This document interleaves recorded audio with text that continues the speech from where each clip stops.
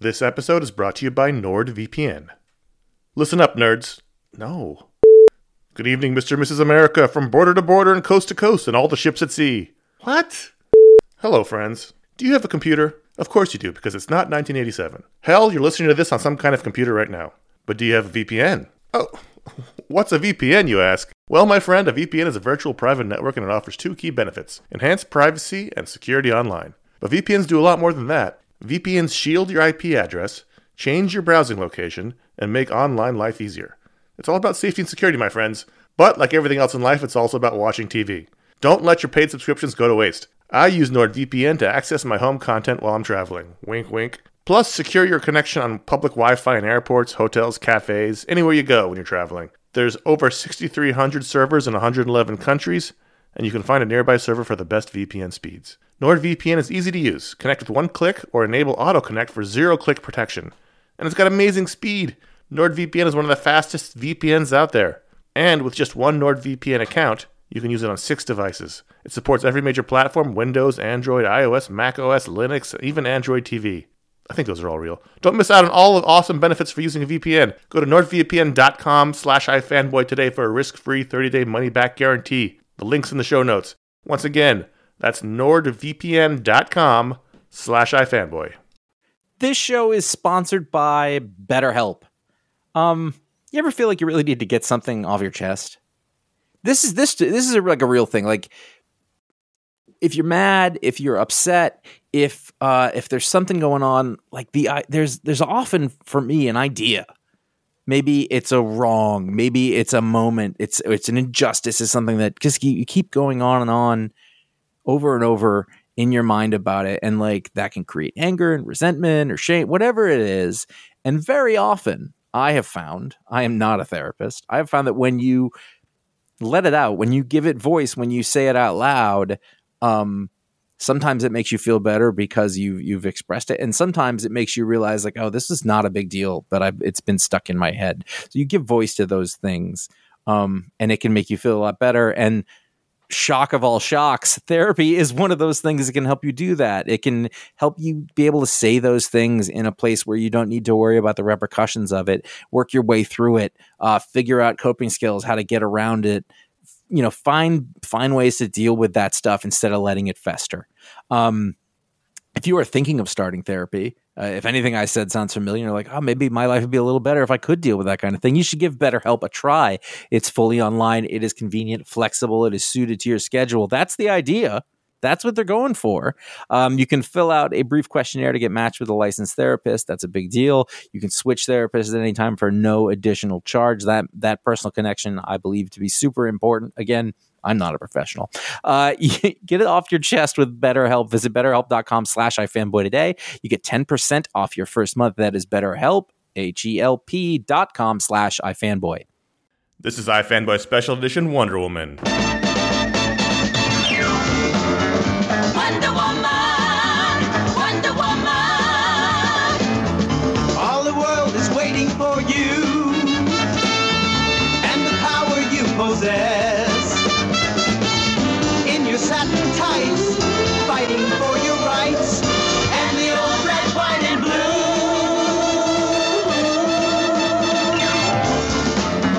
Wonder Woman. Hello, welcome to Special Edition iFanboy show on Wonder Woman. My name is Connor Kilpatrick. I'm here with Ron Richards. Hello. And Josh Flanagan. Hi, all. And we're here talking about Wonder Woman, the latest DC Universe film from Warner Brothers. There'll be spoilers, so if you haven't seen the film, pause the show and come back later. You don't want to be spoiled. And this is a big event when Josh has seen it already. Just everything is upside down in the world. And a DC Wonder Woman movie is out. Oh, you felt like you needed to move your calendar around to accommodate. Yeah. I just needed a distraction. Well, as of 12 hours ago, when you said you were doing it, Ron and I were still making B and C plans just in case. Which I said, good move. Yeah. Hey, listen, production logistics. We got to be prepared for anything. But so Wonder Woman finally, after a successful run in TV in the 70s and lots of think pieces on the web about why there isn't a Wonder Woman movie, we finally have one. Oh, and thank God those are done. And after stealing the show from Batman v Superman last year, the only bright spot in that movie, for the most part, Literally and figuratively. This was very highly anticipated, directed by Patty Jenkins, her first major motion picture. She comes from Game of Thrones, written by Alan Heinberg. She did Monster. Yeah, I think that's bigger than Game of Thrones. Her first major motion picture, not an indie film. Yeah. But it was interesting because I didn't know she was, looked her up, one feature film and a lot of TV since 2003. Not bad TV, good TV, but interesting choice, I thought. Yes. Great choice. I read an article, I forget where, it might have been in Wired or Entertainment Weekly or whatever, about the journey she took for it, where apparently she talked to them about it years ago and then it didn't happen for whatever reason, etc. And so it's good to see. The Monster was what, 2005? Three. Yeah. So what, 13 years ago, right? Or 14 years ago. So she, she's been in the mix for at least 10 years on Wonder Woman. So it's great to see not only did it come through, but wow, she hit a solid triple, if not a home run. All she had to do was wait for Joss Whedon to say no. Yeah, pretty much. Oops. This film starts off in the present day, flashes back to World War I from that photograph we saw in Batman v Superman, and we spend most of our time learning the origin of Wonder Woman in the context of World War I. And that is the setup. Chris Pine as Steve Trevor. Danny Houston as the bad guy Ludendorff. Who, by the way, I was convinced was the Provasic villain from The Fugitive, but he is not. And I feel like this is not the first time I've made this mistake, by the way, too. It's Danny Houston. No, I know, but he looks like the guy who was the bad guy in The Fugitive with Provasic. He doesn't. Yes, he does. Look at them side by side. You can see why I would make the mistake. Anyway, go on. Erich Ludendorff was a real World War II German general. Oh, cool. So it's not. It was really interesting that they. I don't know how based on the real character it is, but it's really interesting to me that they used an actual name. Well, Wonder Woman's real too, right? I mean, she's a real Amazonian princess who fought in World War I. This is based on a true story, Ron. Right? Yeah. This is all fact. So let's dive in. My overall thought is that I thought it was 80 to 85% terrific. Yep. So basically, once Gal Gadot shows up as young Diana, until Ares goes full-on Ares with the armor and the fire, I was like, wow, they figured it out. They figured out how to make a Marvel movie.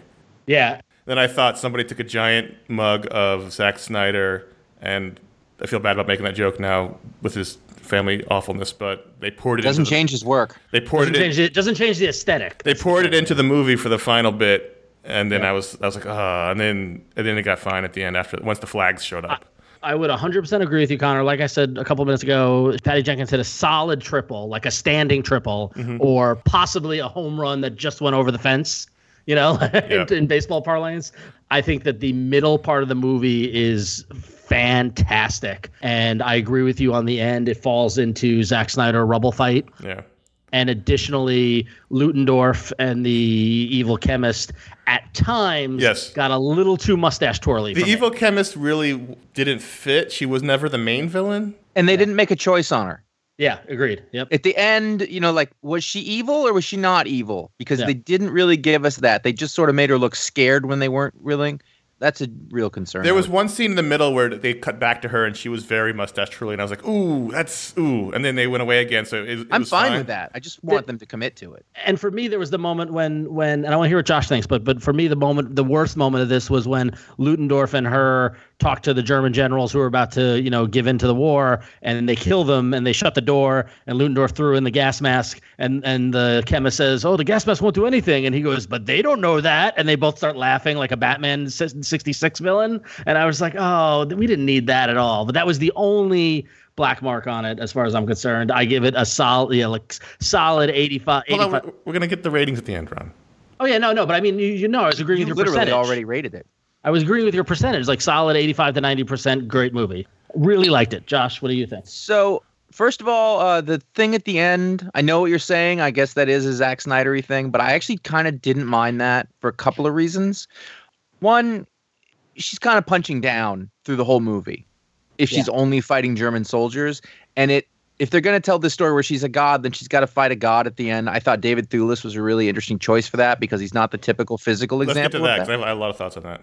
Yeah, yeah. So, at the end, I thought, so you thought Zack Snyder, but I thought, they're doing Brian Azzarello and Cliff Chang's story here. Yeah. That's what that was. I mean, pure aesthetically, it looked like the Doomsday Okay. fight at the end. Oh, yeah, no, I'm I fine don't with mean her the idea fighting for Ares. fighting Ares. I just mean the look of Yeah. it suddenly went much different. It looked more like a video game. Sort of. Yeah, that's the thing. Like fighting Ares made perfect sense. I actually liked the reveal. Like we thought it was not the Provasic guy, but we thought it was, but turned out to be somebody else, and all that stuff. And there's specifics with that, which I want to get to. But just the battle itself became like X-Men, where it's like, she's got this great fighting skill and powers and stuff like that. But instead, we're just going to throw rubble at each other, and then she's going to win the fight by some power we don't even know about, capturing the lightning and shooting it like a beam. You know what I mean? Like it just felt set that up in the beginning. It felt very no. They set up that she used the gauntlets to do that energy pulse, but she didn't collect energy and then shoot it back right? Like, yeah, but that was a new power. That was a new power. It was, but the whole point was that she was discovering what she was and that she was a god, and she should have had every single power that he does. So every time he does something silly, she gets to do something silly, and we don't really know what the rule set for that is. So I'm that doesn't bother me. Yeah, because I was bothered. You're talking by about in a world where, she has to be a really big deal, and so they're piling things on, and they have a blank slate, really. Yeah. She has to be as powerful as anybody else, as Superman, as whoever. So none of that bugged me. What I found with this movie was that there were a lot of things that should have bugged me, but I didn't really care for various reasons. So like in the beginning, there were things where if I was really nitpicking, I would be like, oh, that was kind of doesn't make sense. So when at the beginning, all the Germans come through to Themyscira, I forget. Yeah, Themyscira. And there's a big warship. Yeah. Where did that thing go? It looked like it was listing. It was listing. It looked like it was sinking. Okay. Yeah, Well, either way, so there was that. Like Germans have terrible security in this movie. They did in the real war too, but Right, but the thing is, but to get back to Themyscira though, you're right. That didn't make any sense. What's the point of the shield if you can just go through the shield? Right. Yeah. You're telling me at no point, no boat went through the shield? either way, with any of that stuff, because it was sort of set up as sort of a serial, like an old style sort of adventure romp, and I was willing to sort of give it that comic book, whatever. Right. That doesn't matter because that wasn't the point. The other thing that I noticed that didn't bother me, but it was kind of glaring, was that it was really similar to Captain America: The First Avenger. Well, it was funny because I was just talking about this to a friend of mine this morning, and it was almost like they took the best elements of Captain America and Thor and mixed them into one. Right, but I mean, she had her own Howling Commandos. The guy dies in a plane totally. at the end. It was very, very similar. No, I didn't have a problem with that. Even the dude at the end who crashed for no reason. Right. Yeah. Again, I was like, no, come on. And his name is Chris. Jump out. But it didn't bother me because I love that. I think watching it unfold, there are a lot of similarities between Captain America and Wonder Woman, so I'm okay with this. A lot. Yeah, I'm okay with that too. I mean, it was a better World War I movie than Captain America was a World War II movie. In fact, I would go as far as say, I was like, it was a pretty good World War I movie, which made me actually doubt its possible success at the box office. I was like, people want a World War I movie? To me, I was like, I like that. I like that World War I is such a random, bleak kind of choice, and I like and that's the one thing about it is that the belief that Ares was tainting and kind of motivating people, and once she destroyed them, we still had World War II, but I guess that's the point that Steve made to her is that men are not what she believed, that there's evil in all men, and that's all that sort of thing. But he didn't do anything other than whisper them or whatever, so it wasn't their fault. It was still, that was what was great about it. Yeah. You could see that coming a mile away, but I did like that World War I was investigated a little bit. Charlie had night terrors, and she saw all the wounded, so that she saw that there was a horror. It wasn't just the war is awesome and we're going to go save the day. It was this is taking a toll on everybody who's involved They in went this. to that no man's land front thing that was so, they showed a horse stuck in the mud. Yeah. That was a real thing. They really it's a war that people don't know anything about, or that's why they can. Well, and that was also just also as awful as World War II was. World War I was so brutal, and the between the mustard gas and all that kind of stuff, and the change. Well, we're not going to talk about World War I. We know this, but the changeover in military technology and stuff like that, just the brutality. I actually found myself, I wanted more World War I. Right, so we there hasn't been a great World War I movie since Paths of Glory. So we got the glimpse of it when they're trying to get to where they need to go, and they're going through the trenches, and she goes, "No, we're going to fight," and leads everybody, and that was amazing. And then the whole village fight was nearly amazing. I have some issues with some of the CG in this. There was a couple of shots that were really rubbery, anatomy doll looking versus smooth. Some of the aesthetic they went for. Yeah, no. All those movies have those things. Yeah, maybe it's because I saw it I saw it at the Alamo in Brooklyn on one of their big screens. So I don't know if it changes depending. Josh, I'm assuming you saw it in a small theater because you live in a small place. A medium-sized screen. But it wasn't like. But yeah, no. But I mean, there were a couple of shots that were like this. I thought the effects were cool. I love the fighting style of the Amazons. I love the way they showed that. Robin Wright kicking ass with a bow and arrow was awesome, right? It was that Mongolian horse archer thing. Yeah, like that, awesome. And the bending off the horse and shooting the arrows, and then the dropping the shield and jumping and landing and bouncing off the shield, and then doing something like the combos and stuff like that were really cool. But it was almost like every 10th CG shot felt for me had that rubbery, oh that's fake and took me out of it moment. And it wasn't just me. I asked other people. Yeah, but that's literally every superhero movie has that problem because that's just the technology is still there. Yeah, I'm used to it now at this point. We have 4 of these a year, so it's fine.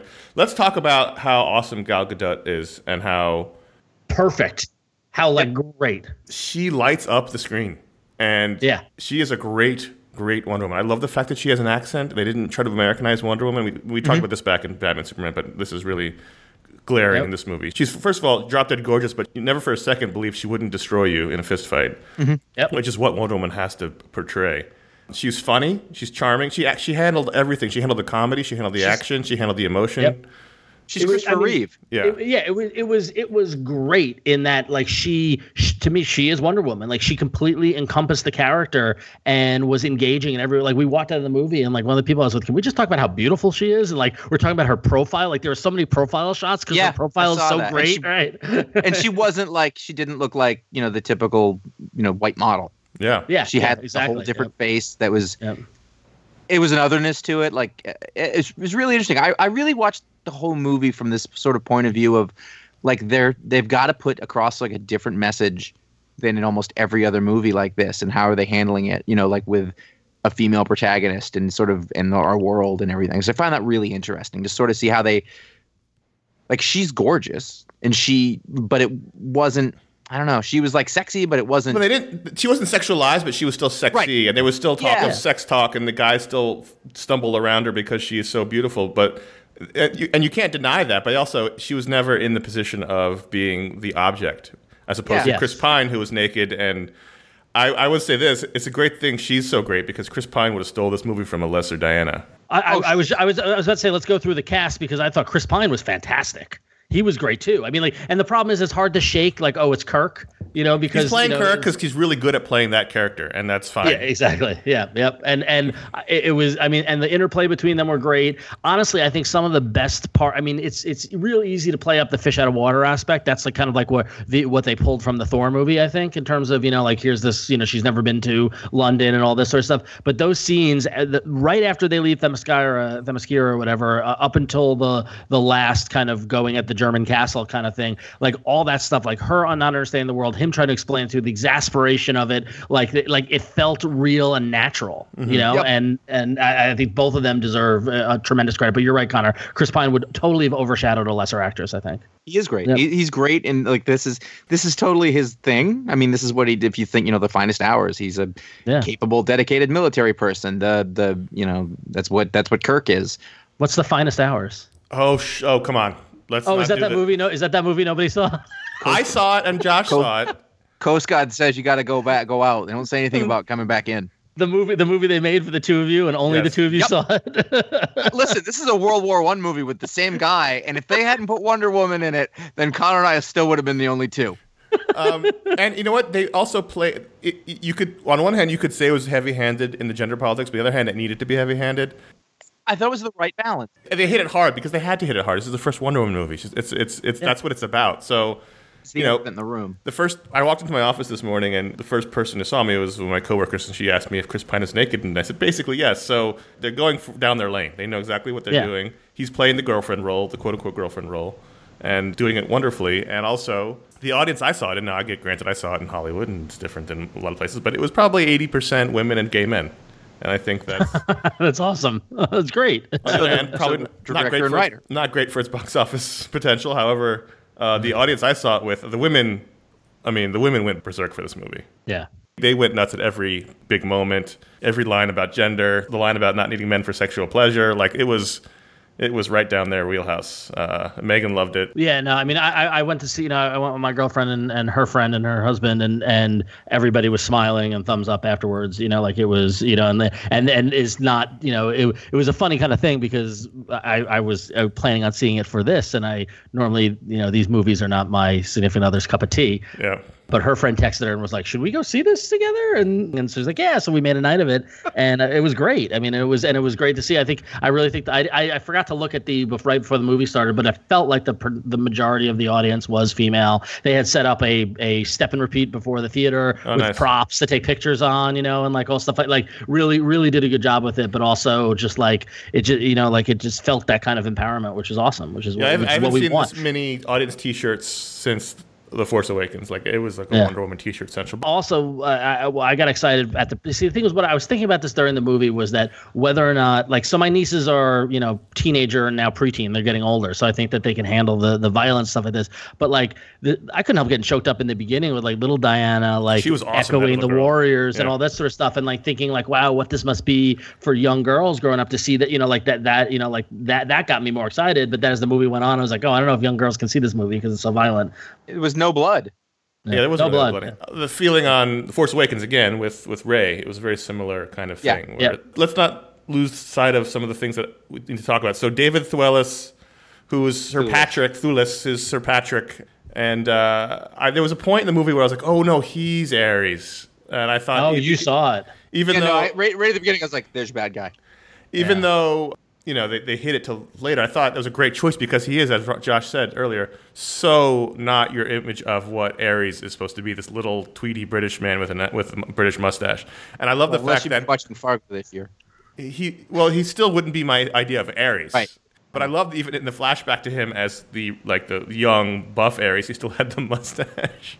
Yep. Which made me laugh. Well, that's what I didn't quite understand was that I like the fact that they made him Ares, right? Yeah. Like I like I didn't see it coming. I didn't believe that what's his face Provasic was Ares either. I didn't think he was Ares either, but I was going more on that there is no Ares. That's what that's kind of what I Can't thought do that Ares in was the being movie. set up for season 2. I thought, Yeah. I mean, season 2 for the second episode. The second movie. Wow, you're right I there? thought they were setting it up where she would learn that Ares wasn't responsible because men have war in their hearts, and then Ares would show up or be teased for the next one. But Right. Well, that's what I thought, right? And then they revealed that it was him, and I was like, "Oh, great! Great kind of swerve." Again, I didn't see it coming. Very cool. And then they showed kind of the flashbacks of him kind of floating behind them, influencing the chemist and influencing Provasic and all that other stuff, right? And I was like, okay, cool. So he's Ares. I buy that. And then I was expecting there to be some sort of transformation, or maybe more like Sauron-esque when he's just the armor or something like that. But no, they stuck with the dude and the mustache all Love the it. way to the end. That was great. I thought that was interesting.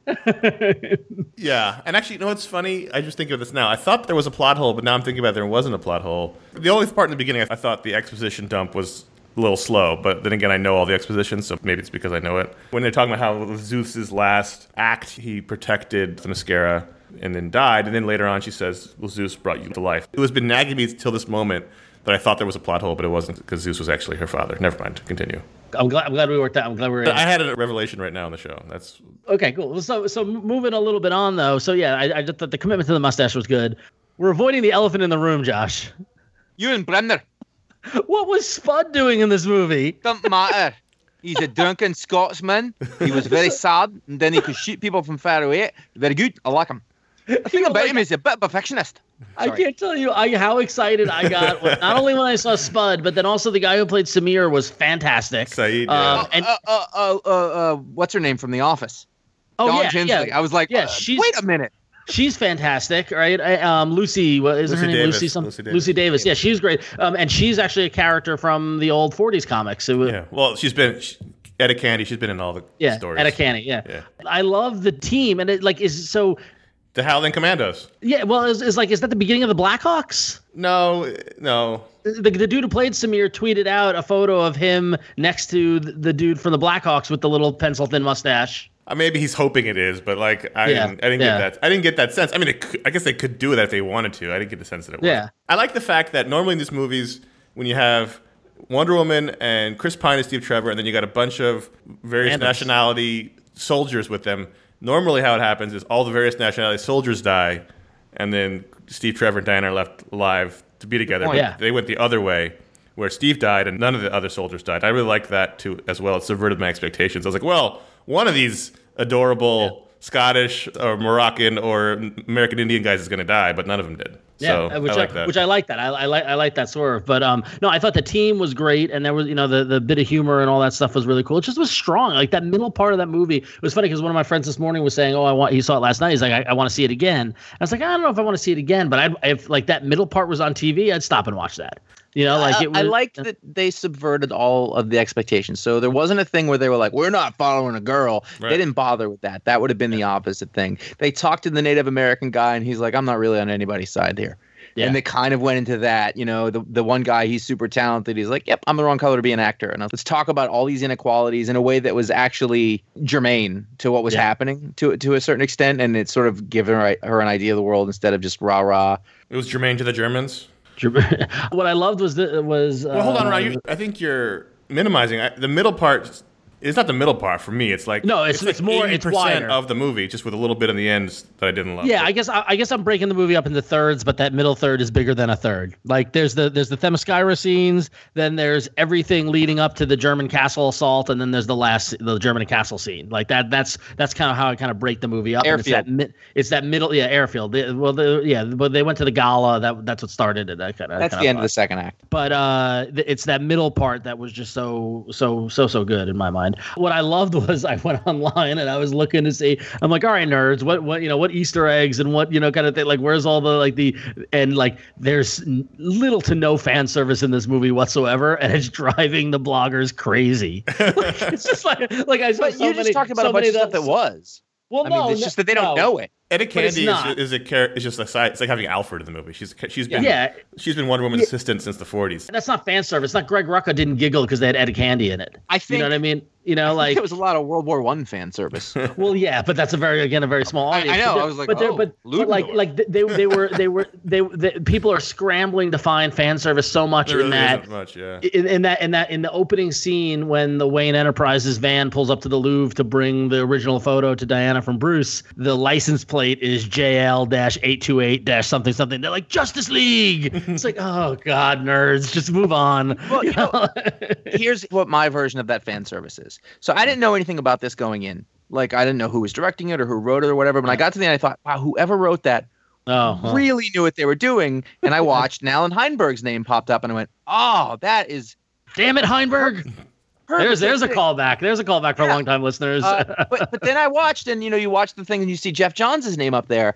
And I thought a couple of things. I think this is the first movie where I heard his voice a lot. Yes. Yeah. And specifically, the ice cream scene was straight out of his Justice League book with Jim Lee. Okay. Like literally lifted from that. Anyway, go on. No, I'm sure. But more specifically, thematically, I remember a long time ago, a writer who's a big deal writer went to a writers conference retreat thing with DC guys.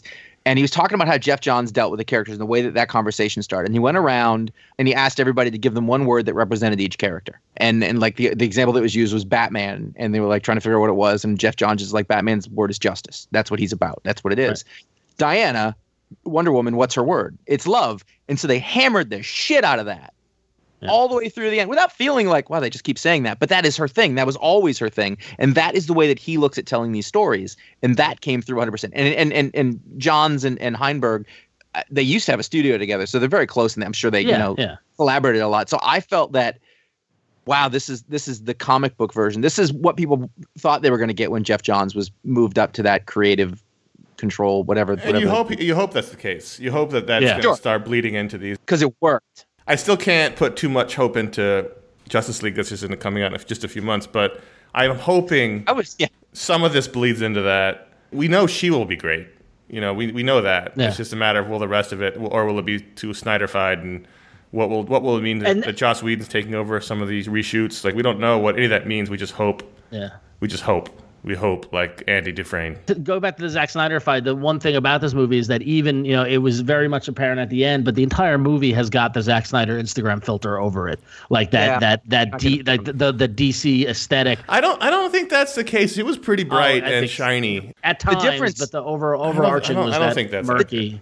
The difference, it was there, but to a lesser extent. But the difference was like when she pops out in her uniform, and it was like the red and blue, and you could like it was actually sort of it stood out from all that. Mm-hmm. It was almost like the visual was actually breaking that cliche. Yeah, specifically. Maybe. She was on the front. It was all gray and muddy and brown, and she took off the black coat, and there she was in her bright shiny. I didn't think that at all. I didn't find it to be that. Where everything is muted. I didn't think even she had that bright blue dress on. Like I thought this was a very bright colored movie. I think it still has a feel of these movies, and maybe there were vestiges of it, but it was a big step forward. And I think they were clearly trying to get away from it, but they also have to stick with it to a certain extent. It was worlds better than it should have been.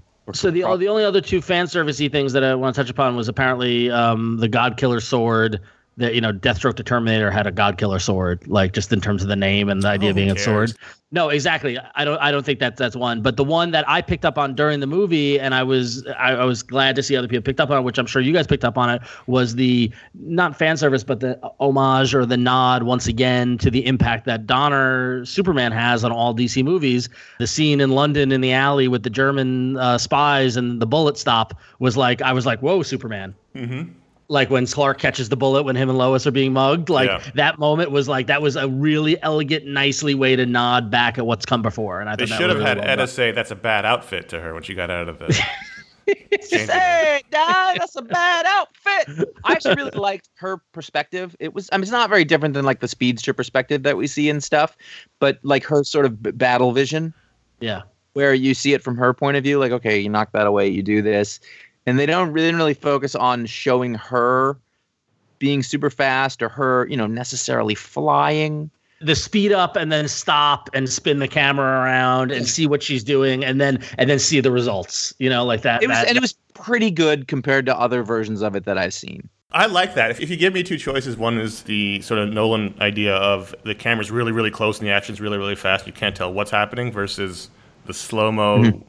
You can actually see all the fighting. I actually vastly prefer the slow-mo. Yeah, no, I actually prefer the bullet time-esque, kind of Matrix-y kind of, the stop and spin over the it's so fast, like the frame rate problem. Yeah. You know what I mean? Like that a lot of the Marvel movies has when the fighting is going and it's going something you just don't know. Or, the thing is like, honestly, it's most like the Transformer movies where it's just this fast, speedy flashing of metal hitting each other. And like, I got a little bit of that at the end in the last fight because it goes back to the Rubble fight and all the stuff like that. But the World War I fights and the Village fight and all that sort of stuff was great. And I loved all, and I said it before, all the Amazon training and the fight on the beach and all the stuff like that was awesome. Yeah, this is terrific. Yeah. This is really, really terrific. I was very happy coming out of it.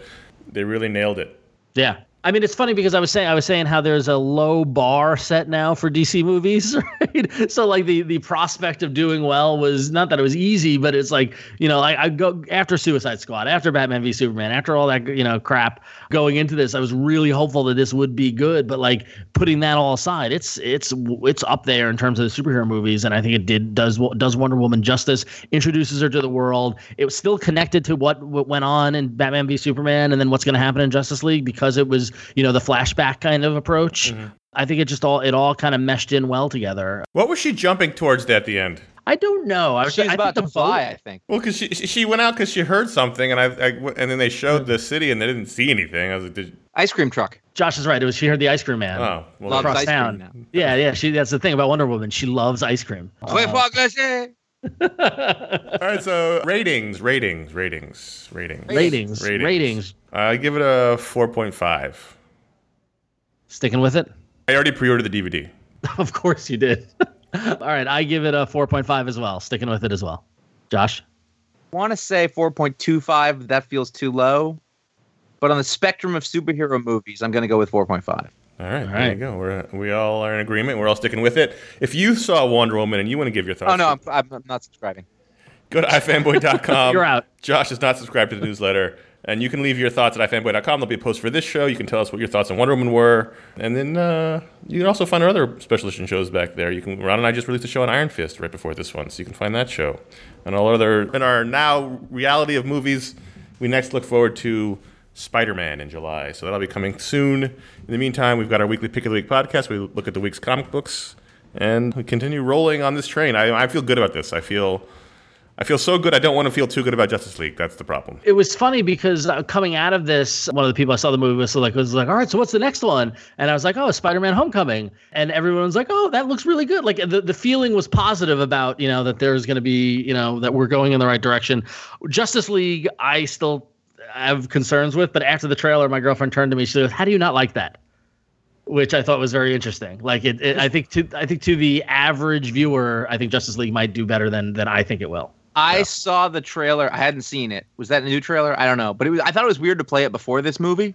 The Come Together trailer. It was Yeah. the old trailer. Yeah. Yeah. There's lots of reasons not to like that trailer. Yeah. I didn't see that trailer. I agree. We got the Transformers in which the audience booed, and I was very happy. Nice. Yeah, but also Mark Wahlberg said, we got to save Prime, okay? Yeah, I laughed. That movie looks like such a disaster that I kind of want to see it. Like, I was like, wow, Knights? That's going to be awful. Funny. So yes. So for us at least, Spider-Man Homecoming is the next movie in July. That's great. That was a very detailed trailer. I was like, turn it off. Too much in the trailer. Too much. All right. So until next time, I'm Connor. I'm Ron. I'm Josh, the god of Boar. Now the world is ready for